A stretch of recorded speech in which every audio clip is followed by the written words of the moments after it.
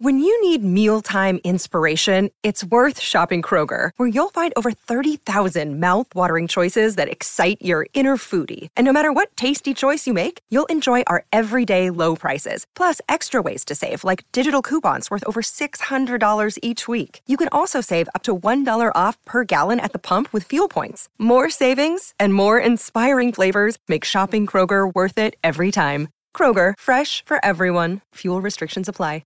Another day is here, and you're ready for it. What to wear? Check. Breakfast, lunch, and dinner? Check. Planning for what's next and how to save for it?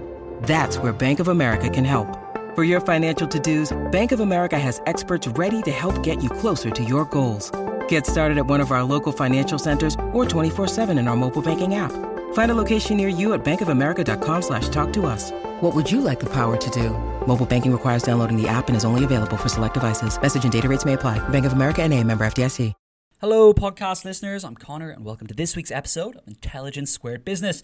Today, we have a very special guest for you. He's nicknamed the King of Podcasting. It's Guy Raz, host of NPR's hit podcast, How I Built This. He's also the co-creator of the TED Radio Hour, and his podcasts are listened to by over 14 million people every month. He joined us to discuss the exponential growth of the world of podcasting, as well as the world of entrepreneurship in the 21st century. It's a really fascinating conversation, and it was hosted by the author and research director, Carl Miller. And if you do enjoy it, please do tell your friends about this new Intelligence Squared podcast. But now, let's go to the episode. Increasingly, what we are seeing are consumers demanding that the brands they use take a stand on social and political issues, which I think is not surprising, given that, it's a reflection of where our society is sort of headed towards. Podcasting is radio. Radio is storytelling around the campfire. It's the same thing. It's just the way we're delivering it and packaging it.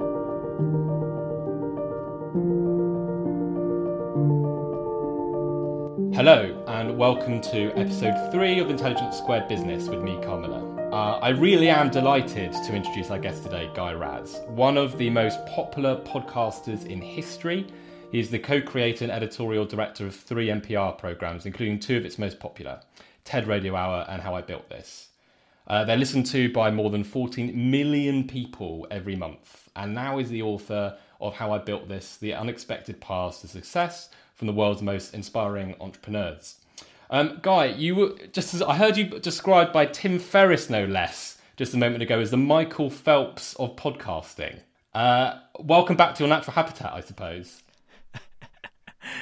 Oh, man. Yeah, that was very generous of Tim Ferriss to write. And, look, I'm very honored and obviously appreciate these accolades, the most popular this or the Michael Phelps of that. But, at the end of the day, it's a person writing words down on paper and ordering those words. And then, we all latch onto those words. We read about, other programs or people who are described in certain ways. And obviously, as I say, I'm very honored, but I try not to take it too seriously because, popularity and success is fleeting, and what might be successful one day is disastrous and a failure the next day, and I try to take it in stride.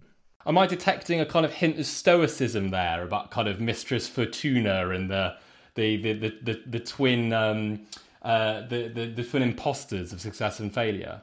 I don't know if it's stoicism so much as the genetic material that runs through my body, which is like I come from Eastern European Jews, so they were always running away from people trying to kill them. So, they'd be in the village and things would be going fine, and then one day somebody would say, "Hey, they're coming to kill us, we got to leave."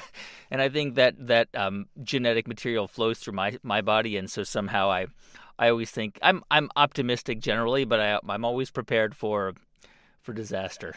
Oh, well, me too, actually. Eastern European Jew by descent as well. A shtetl outside of Warsaw. So also prepared for a disaster, I think. Yeah, isn't it interesting how you never know what's around the corner with that kind of background. Guy, heroes' journeys. We're going to talk a lot about them over the next hour or so. But let's begin, and sorry, one more accolade, with your own hero's journey, if you will. So you've done a lot of things, haven't you? And I just wonder whether you can tell us a bit about how you see your journey up to this point and all the different professional kind of phases really that you've moved through in your life.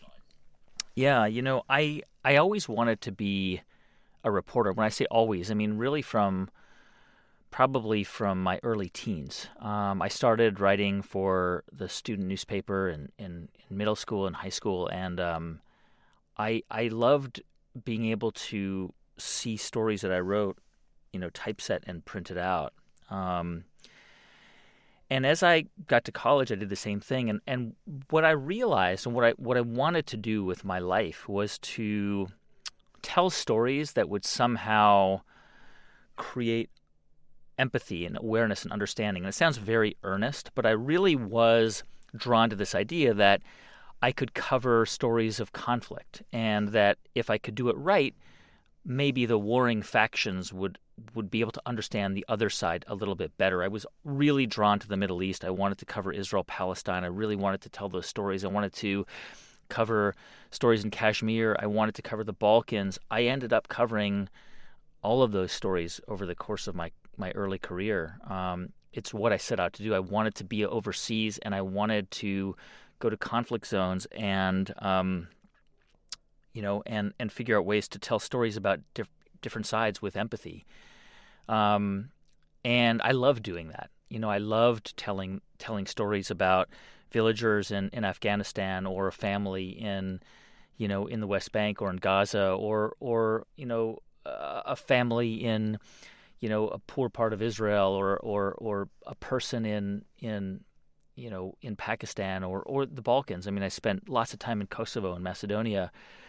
What I kind of realized over my 7 years overseas was that my intention wasn't really what was happening. I wasn't seeing people. I wasn't seeing the work I was doing, or the work all the reporters were doing, as work that was bringing people together. In fact, people seem to be becoming more and more polarized, not necessarily because of the work of reporters, just because people, I think, are naturally focused on confirming their own biases already, right? We know that human beings are drawn to stories that tell them what they already believe. And over time, I felt that what I was doing in the news world I wasn't pursuing what I wanted to pursue as a news reporter. And so about 10 years ago, I made the decision to leave the news world, which is what I had done from 1997. I had done that my entire career. I'd covered the Iraq War and the Afghan War and Israel, Palestine, and the Balkans, and I loved it so much. It was such a powerful experience, and it really helped me, I think, develop my own sense of empathy and also my storytelling abilities, because I was never a great reporter. I was never like Lise Doucette, right, from the BBC, or Christiane Amanpour, and these great reporters. And I was never a great reporter in that way. I was never a great breaking news reporter, or the kind of person who spent time really cultivating deep sources. I was always much more interested in just stories of people. And that's what I was better at, and that's what I became better at over time. And so when I decided to leave the news world about 10 years ago and enter into a completely different kind of journalism, that was a real kind of pivot for me personally, because I was leaving behind this world that I was so committed to, that I wanted to be part of so much. And I went and helped create a program called the TED Radio Hour, which was a collaboration with TED and NPR, the U.S. public radio network. And I wanted that show to be about what it means to be a human. Now, this again sounds very naive and earnest, but the idea behind it was that we all, as a species, have these similar characteristics, traits, and experiences. We have the capacity to imagine the future and the past. We have the ability to collaborate, to be empathetic, to think creatively. These are themes and topics that have been described by Yuval Noah Harari and other thinkers and philosophers. And I wanted to kind of focus on those experiences as, what does it mean to be a human? Why do we have this ability to collaborate? Why do we have this ability to organize ourselves? What makes us different from every other species in the animal kingdom? And that really was when I started. That was an experience that helped me begin to see that the work I do could actually have an impact on people. That show and the themes that we focused on that show really connected with people. And it was a different kind of response and feedback that I had received, compared to what I was getting when I was covering wars and conflicts, when people were really angry and full of vitriol.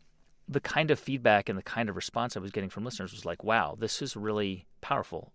This has changed the way I see a part of the world. And so that was really how my kind of journey into essentially podcasting began, because I was a radio reporter my whole career, and I kind of jumped out of the news world and out of the radio world about 10 years ago into this weird, strange universe called podcasting that nobody was listening to, including me. And that's kind of where I ended up, and that's sort of takes us to where and what I'm doing now. I remember I was in front of Vint Cerf and James Crocker a few years ago, who basically invented the internet. And I'll ask them, I feel in a way really that talking to you is quite a similar experience. So I'll ask you the same question I asked them, which is that if we could go back to the very early days of podcasting, did you know that it was just going to become this entirely new thing, and it would become so unbelievably popular, and there would just be this deluge of podcasts and deluge of listeners? Or was that all a bit of a kind of surprise? Or were you like, no, this is absolutely going to be the new way in which people consume this kind of thing? It was a little bit of both. I mean, I think that the writing has always been on the wall for any evolving technology, and terrestrial radio is an evolving technology, and eventually will become obsolete because people won't listen to terrestrial radio. They won't. I mean, yes, it'll exist, but when you can get broadband service in any corner of the world, and you can hear whatever you want on demand wherever you are, obviously more and more people will migrate towards that. And that's really what has happened in developing countries where you have access to broadband everywhere. People listen to the radio less and they listen to podcasting more. I don't think I would have been able to anticipate the explosion and how it's become so commercialized, and it's become a money-making pursuit, because I've been in public media my whole career, where the focus has been on mission and and less on money, and less on this kind of gold rush. But what I would say is that it really isn't a different technology, right? Like, human beings have always basically been able to consume information in a few ways. We can see a still image, we can see a moving image, we can hear something, we can taste something, touch something. I mean, if it was around campfires in the Neolithic era, and then it became the wireless radio, when Marconi sent that transmission, and the BBC and Lord Reith created this amazing entity, and then television, and today it's still audio, right? It's not any different. It's just the way it's delivered. So podcasting is radio. Radio is storytelling around the campfire. It's the same thing. It's just the way we're delivering it and packaging it. And I think that's exciting. I mean, I love that. I love that the barrier to entry has essentially been eliminated. Anybody can go and start something and put something out there.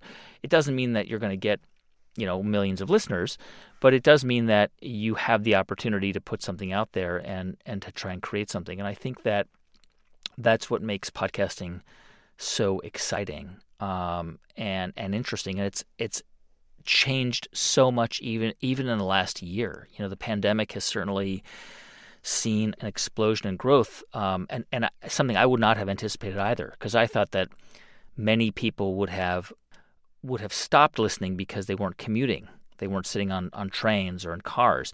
But to the contrary, more and more people are listening to podcasting because people find themselves with more time to exercise and to take walks, and even our shows have seen a huge growth in listenership this year, and that's been so interesting to see. For those entrepreneurs who are would-be podcasters now, and that barrier, they can see that barrier to entry has just plummeted. They can do it. What advice would you give them now about kind of trying to break through all that noise? Are there kind of unutilized affordances of the genre, do you think, that they can... How do they do something new now that everyone is doing it? I think the thing to focus on is not about the money side. The reality is very, very few people make money in podcasting. There are 1 million plus podcasts in the English language, okay? You can fit the number of podcasts with more than 50,000 downloads a week. You can fit on the top of a pinhead. It is a tiny number of podcasts. It is a few hundred out of those millions.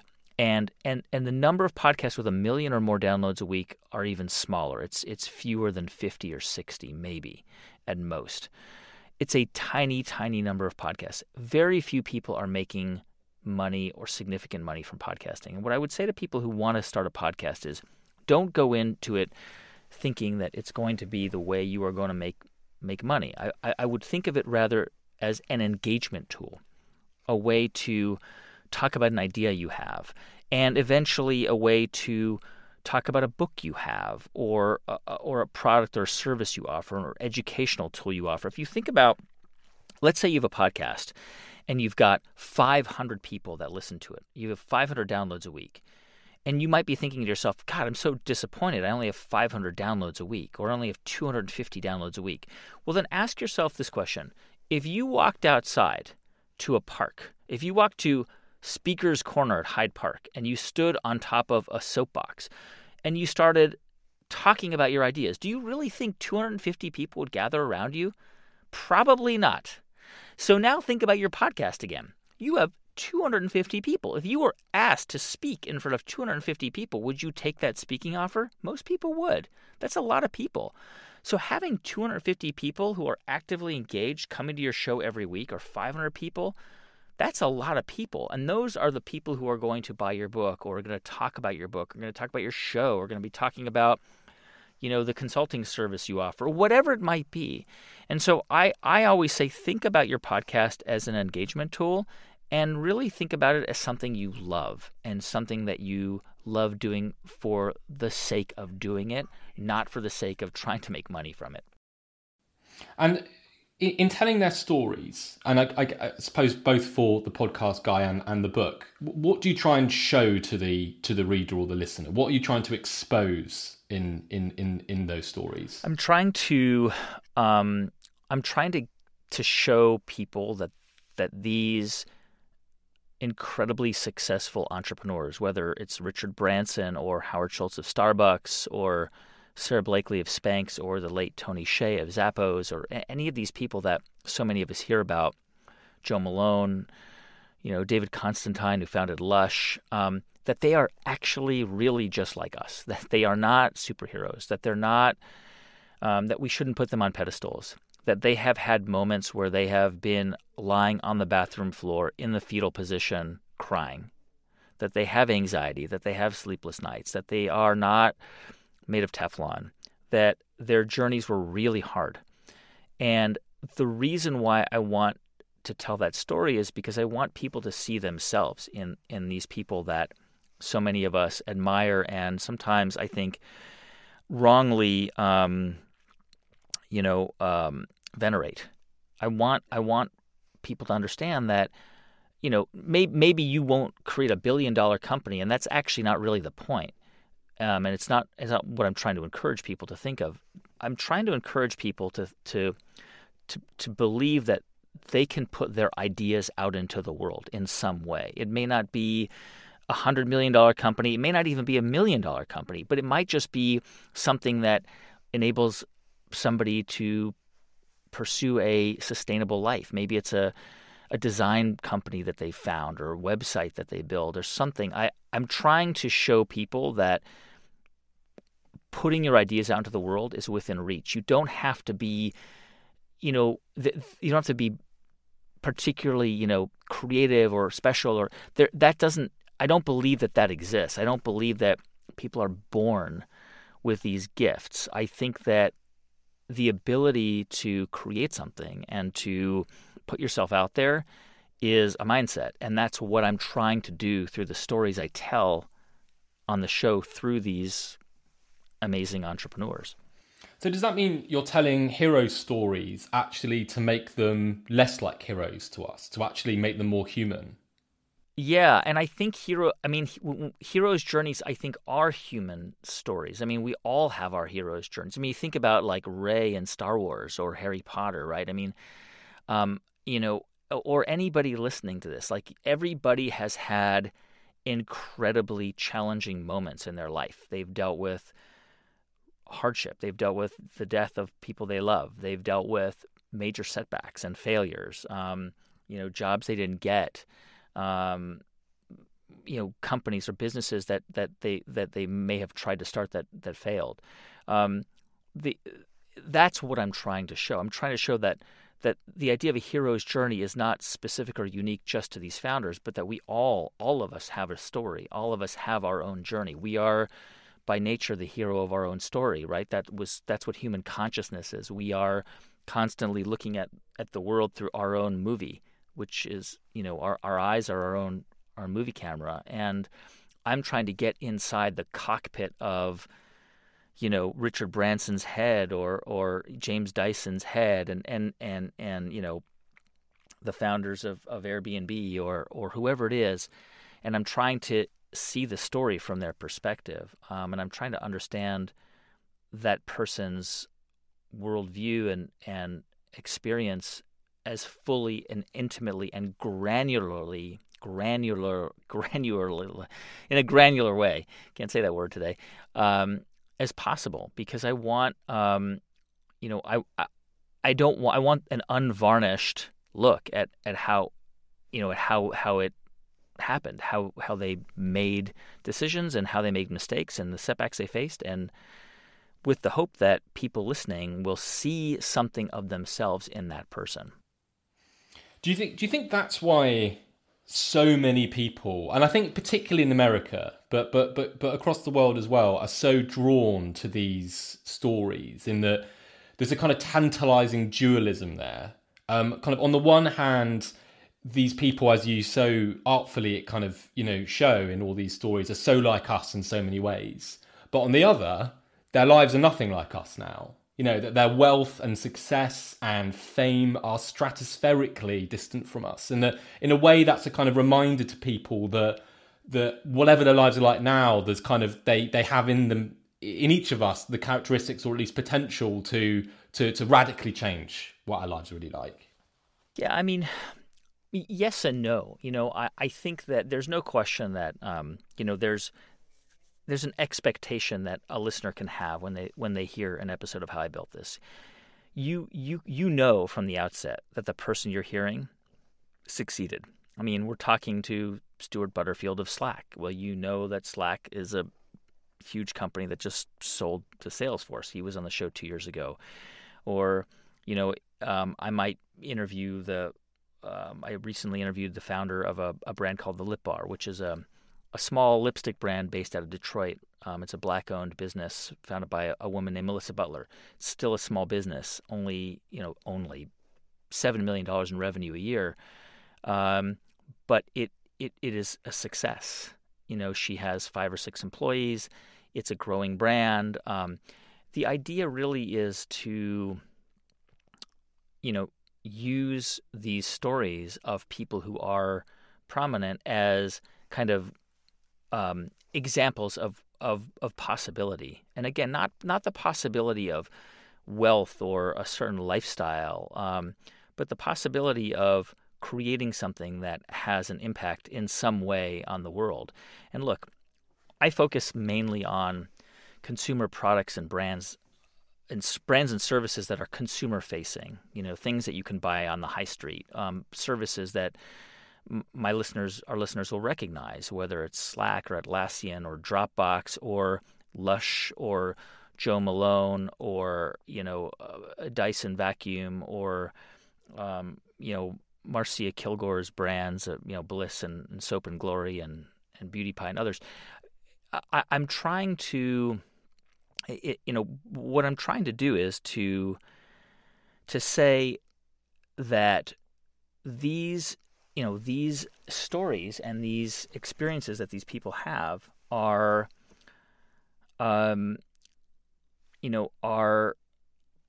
they are obviously unique to them, but they are also examples of ways we can look at the world and ways we can think about our own creativity. And what I try to focus on with every person I interview isn't their success, right? Because success is not that interesting. We know that the person coming onto the show has succeeded. What I'm much more interested in is failure and the series of failures and setbacks that they faced and the bad decisions they made over time, because that's really where we learn from them when we hear about the mistakes they made and the setbacks they had. And my hope is that by hearing that, we can start to work through our own challenges and problems we're trying to solve in whatever capacity we find ourselves in. Because the show it's not just for people who are starting their own businesses or have their own businesses. It's for people who work in big organizations and are trying to navigate, internal politics or are trying to change the way their company operates or works. I mean, it's designed for people to think, creatively, whether they're working on their own or within a larger organizational structure. Mm-hmm. Okay, well, we will come back to success because I think there's much more to be discussed there. But before we do, Guy, let's just move over some of these kind of themes or lessons or characteristics that you draw out across the book that seem to kind of strongly come out in the stories that you tell. The first one, and probably where we always begin, is the idea. And you kind of wrote in the book a sentence which I love: the intersection of personal passion and problem solving is where good ideas are born and lasting businesses are built. I wonder if you could just kind of tell us a bit about that and this kind of eureka versus analytic problem solving kind of process where which you kind of look at from story to story. Yeah, I mean, obviously every business starts in a different way. And ideas, we all have ideas, right? Like I think that anybody listening to this has had some idea at some point in their life, and probably some people have had an idea and then saw that idea in a brand that that was on the shelf of a store 10 years later, and they thought, I had that idea first. Ideas are they're not easy to come up with, but they are the easiest part of starting a business, because ideas only matter if they can be executed well. So, some people, the idea comes to them because they have identified a problem that they have and they want to solve it. Or they've identified a problem that not only that they have, that they want to solve, but they realize that other people have that problem too.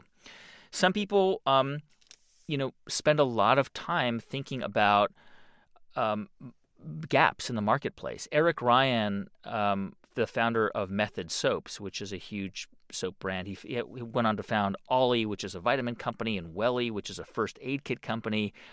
He was working at an advertising agency in the Bay Area in the late 1990s.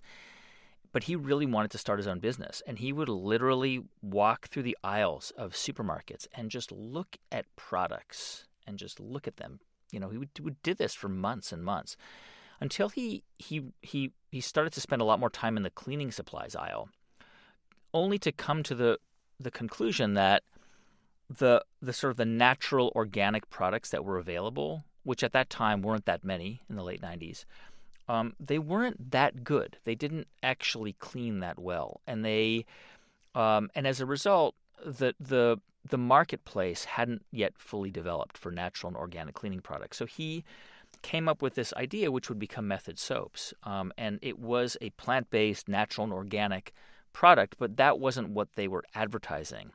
They were advertising its efficacy, its how well it cleaned, and also they were advertising the beauty of the product.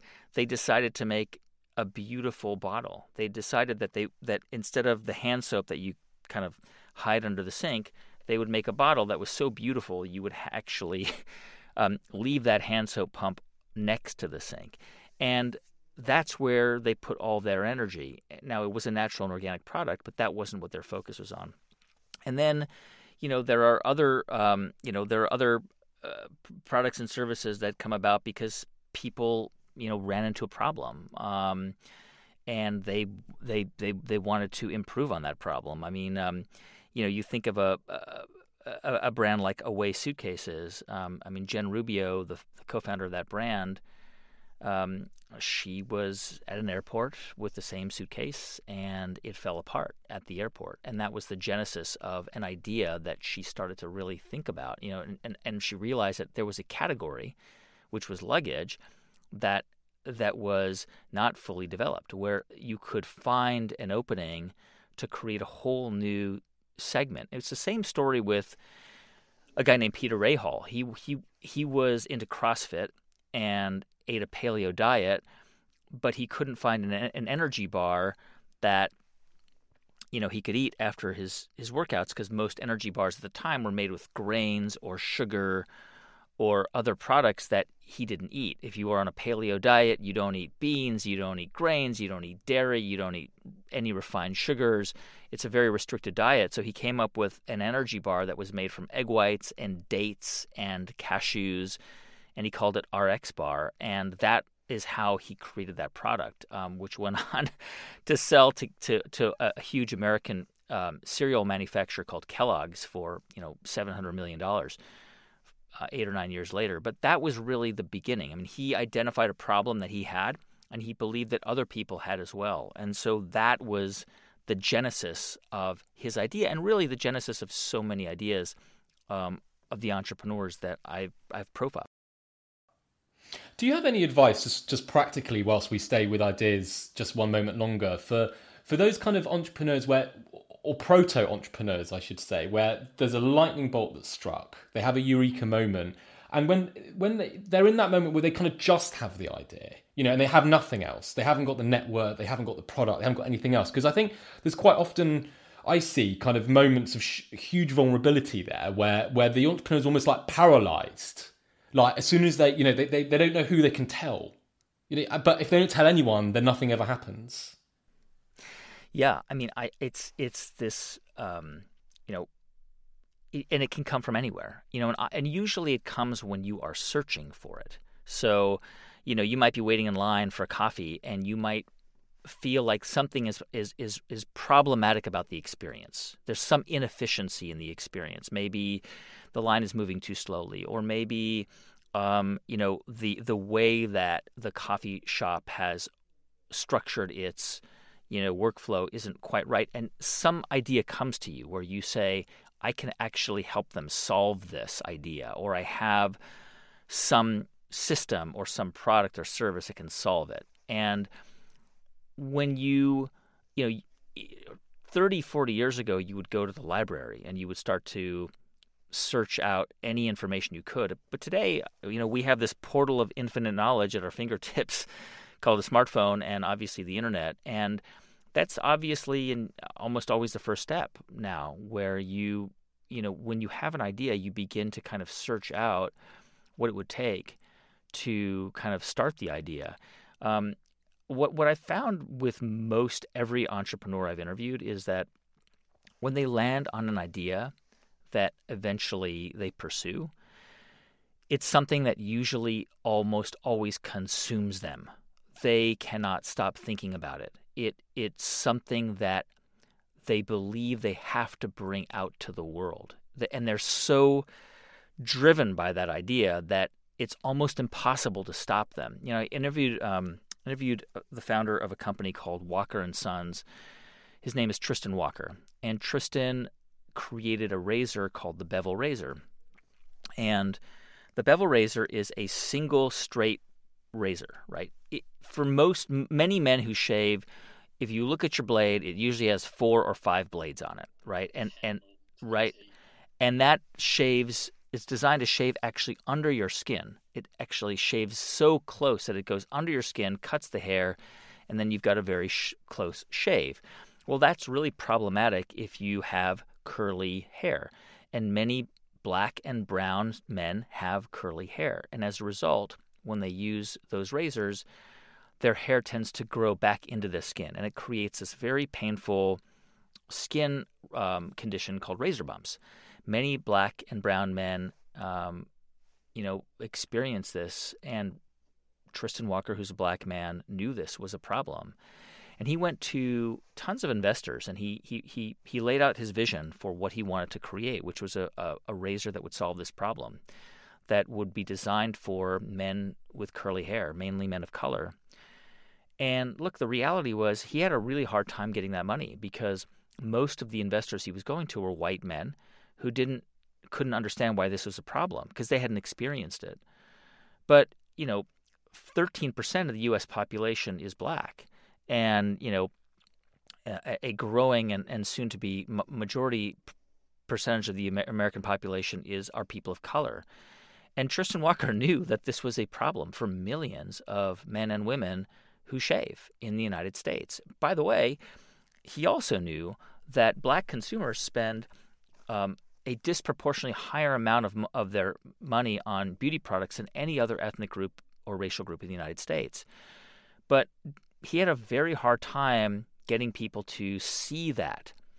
What kept Tristan Walker going and what eventually enabled him to start that business, which is now he eventually sold it to Procter & Gamble, but he is still the CEO, was this unshakable belief that this was a problem that needed to be solved, and that if he couldn't solve it, nobody could solve it, because he fundamentally knew this was a problem that many people had, and many people would welcome a solution to that problem. And that's what kept him going.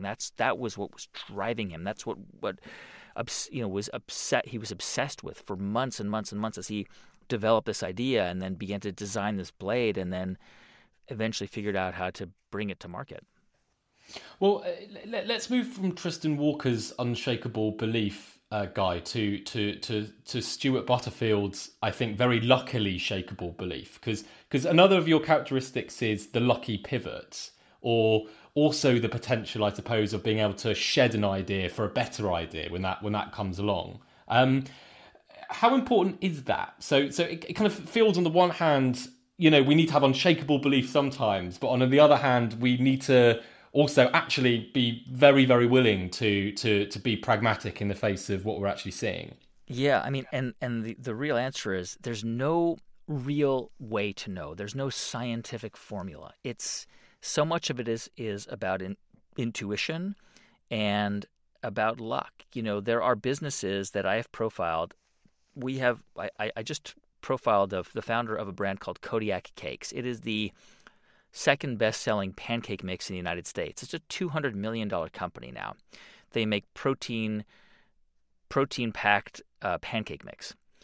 Joel Clark, who started this company, struggled for 15 years. I mean, to the point where he opened a second new business selling cookies to try and fund the pancake business. The cookie business went under. It almost took the pancake business under. He bought a piece of property to see if that would be a good investment. He bought it before the property market collapsed in 2008. He almost lost everything. He took a job running a healthcare company to try to keep the pancake business going, constantly losing money. His dad took out a second mortgage on his home to give Joel a loan. I mean, it's just an endless series of failures over 15 years. Anybody else would have dropped that idea. Somehow, Joel Clark didn't drop that idea, and it took him 15 years to come up with the idea of adding protein powder to the pancakes, and that was a game changer. Now, a lot of people, as I say, would have given up earlier, rightfully so, with very good reason, and focused on something else. I told the story of Stonyfield yogurt.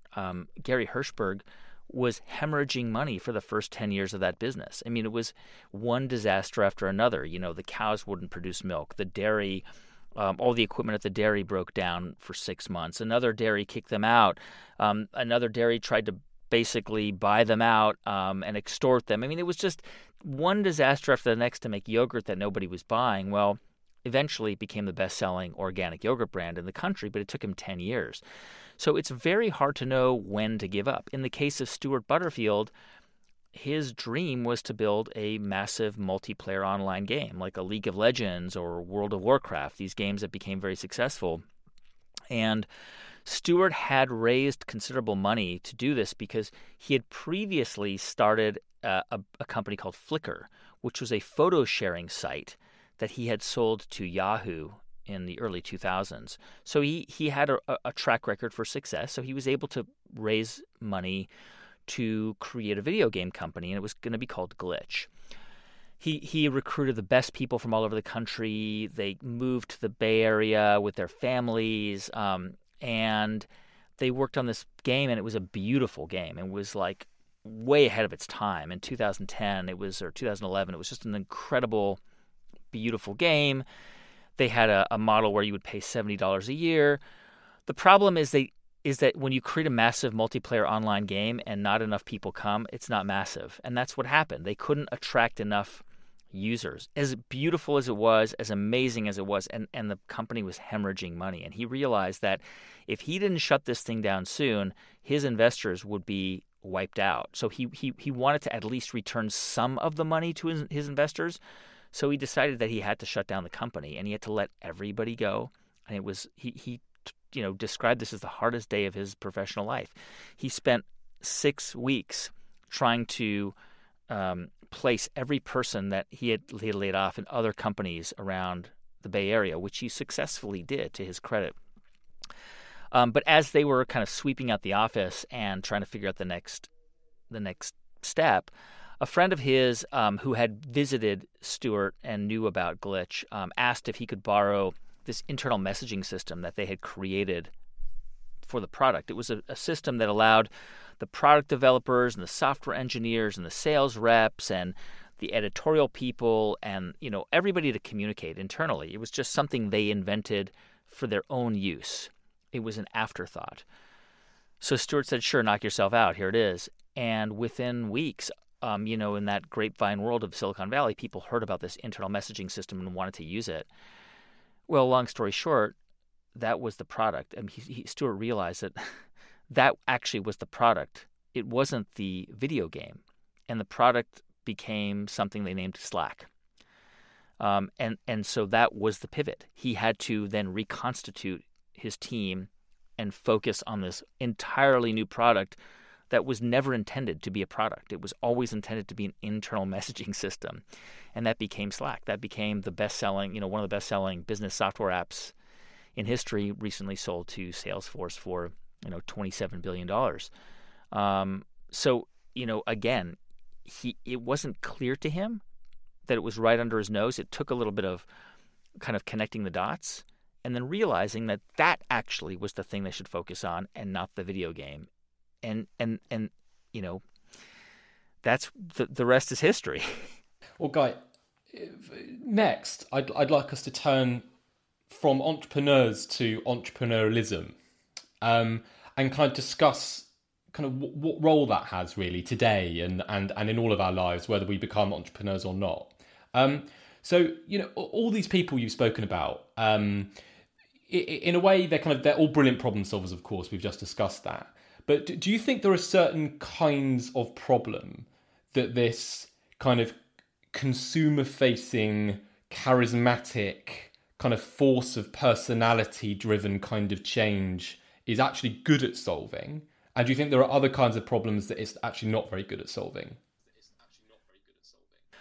Well, I would say, first of all, that certainly not all the entrepreneurs I've interviewed are charismatic, and I don't think charisma is a prerequisite. I think a lot of people grow into their charisma also as they become more confident and as they become, they become more practiced in what they do.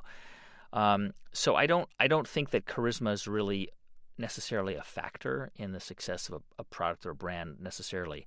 But here's what I would say. Look, everyone is solving a problem that is right in front of them. So, for example, if it's the lip bar, here's the problem that Melissa Butler was trying to solve. She's a black woman. She felt that the beauty industry wasn't speaking to women like her, that they weren't marketing their products toward women like her, and that they weren't creating bold, bright, colorful lipsticks that she and her friends loved to wear. Fuchsia and green and gold and black lipsticks. So that's why she created this product. She wanted to create a brand that she felt spoke to women like her. So that was the problem she was trying to solve. With Andrea and Robin McBride, it's a similar story, but it was with wine. They are they have the largest black-owned wine business in America, and they believe that the wine industry wasn't speaking to women of color, people of color, millennials, even women, and they wanted to create a brand that would welcome all those folks in and say, you can enjoy wine too, and it's great, and we're going to tell you all about it. And so that was the problem they're solving. And I think all of those problems are worthy problems to think about. Drew Houston created Dropbox because the problem he was trying to solve was how do you travel with your data without bringing a bunch of hard drives with you? How do you store all of your content and seamlessly allow you to seamlessly move it from one device to the next? And that was the problem he was trying to solve. What's become more interesting to me in recent years, certainly in the last year and more, I would say, is this idea that entrepreneurship has the potential to solve bigger scale problems, like world scale problems. And I'm particularly interested in entrepreneurs like Pat Brown, the founder of Impossible Foods. Pat Brown was a Stanford biochemist. He was really a brilliant researcher, worked on cancer research, possibly would have won a Nobel Prize for the work he did on cervical cancer and HIV research early in his career. He took a year sabbatical about 12 years ago, and he spent that time thinking, what can I do? How can I use my knowledge to solve a real problem in the world? And obviously the problem he landed on was climate change. And he discovered at the time, which he didn't know, was that the consumption of livestock accounts for 15% of global carbon emissions. So all of the animals that we eat around the world, that produces more carbon emissions than all of the transport combined. And he really began to think about how he could solve this problem. He didn't believe that he could get people to stop eating meat. Pat is a lifelong vegan, or he's been a vegan for most of his adult life. And he knew that he couldn't convince people to stop eating meat, especially in the developing world, where more and more people are consuming more and more meat because they're, becoming more and more prosperous and the middle class is growing. But he knew that with his biochemistry background, he could figure out how to engineer meat from plant-based products. He knew that there was a protein called the leg hemoglobin that was also found in the nodules of the root of a soy plant, the same protein found in animal muscle. That if you could isolate that protein from the soy plant nodule and replicate it, you could create real meat. And he began to spend time on this problem, and it took him 6 or 7 years, but eventually he created what is now known as Impossible Meat. The Impossible Burger, and the company is Impossible Foods. Look, the company is probably valued at $10 billion. Pat Brown couldn't care less about the money. He lives in the same 3-bedroom condo that he's lived in with his wife since he became a professor at Stanford 40 years ago. If you saw him, he wears clothing from discount retail stores. He's a very unassuming guy, but he's taking a big swing. He is really swinging for the fences here because he believes that if he can get more and more people to consume plant-based meats, plant-engineered meat, he could have a huge impact on carbon emissions. And that's the kind of big idea, big picture thinking that I wish and I hope more and more entrepreneurs begin to think about as they think about the things that they can change and affect. Well, Guy, let's, for our last question, take one more world-eating, all-encompassing problem, polarization. Now, one thing I took when reading your book, and please let me know if I misinterpreted this, but it quite often seemed that the opportunity for the entrepreneur was to kind of carve out a previously underserved constituency and then kind of craft a product to answer that particular need that simply, hadn't been answered to before or even recognized by big companies. what is the potential, do you think, for entrepreneurship to kind of do the opposite of that? To actually begin to try and knit together constituencies that see far too much in how they're different from each other rather than how they might be in common? Is there anything that you're seeing out there which can give us some optimism or hope that might be something we will see more risk taking and dynamism around in the months and years ahead? Yeah, I mean, look, it's a very, very difficult and challenging moment, particularly in the United States. I think if you look at a product, right, like a vacuum cleaner, or a wine bottle, or a cosmetics brand, they are, on the face of it, they're neutral, right? They are neutral products. You go to the store and you buy Method soap or whatever it might be. But increasingly, what we are seeing, particularly in the United States, are consumers demanding that the brands they use take a stand on social and political issues, which I think is not surprising, given that it's a reflection of where our society is sort of headed towards. I think that the reality of our situation, certainly in the United States, is much more complex than we are able to discern at this moment. It's something that we'll be able to understand maybe in 50 or 100 years from now, because so much of it isn't about the day-to-day quotidian political differences we have. They're about huge trends that are happening that we can't fully see yet. Income inequality, massive demographic shifts and changes, cultural changes that that mean less to some people, more to other people. That are some people are less comfortable with, other people are natively comfortable with it.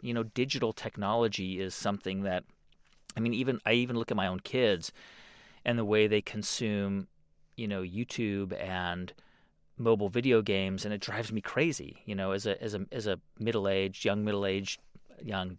man, my mid-40s, where I think, is that the life they want to live? And I was thinking about this the other day when I was talking with my wife about it, and it occurred to us that we parents, we raise our children and prepare them for the world that we actually struggled through or worked through, when in fact that's not what we need to prepare them for. We need to prepare them for the world that they are going to face, but we just don't know what that is.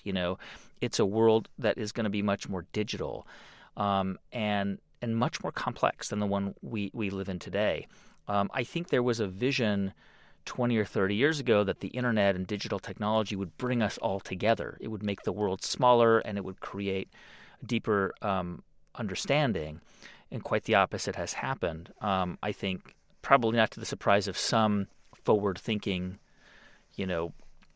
observers and seers, but I think for many of us it has been surprising. The outcome is not what we expected. And right now, it's very difficult to imagine a world where that polarization ends, but I believe it will happen. Like any kind of cycle, social cycle, we will see that change as well. But I'm afraid that we are, certainly in the United States and probably in the UK and in other Western countries, we're looking at, certainly a few more years, sadly, of political polarization, social polarization, until probably, older generations pass on, move on, and the world is populated by more and more younger people. Well, Guy, thank you so much. This has been Guy Raz, and his wonderful new book is How I Built This, The Unexpected Paths to Success from the World's Most Inspiring Entrepreneurs.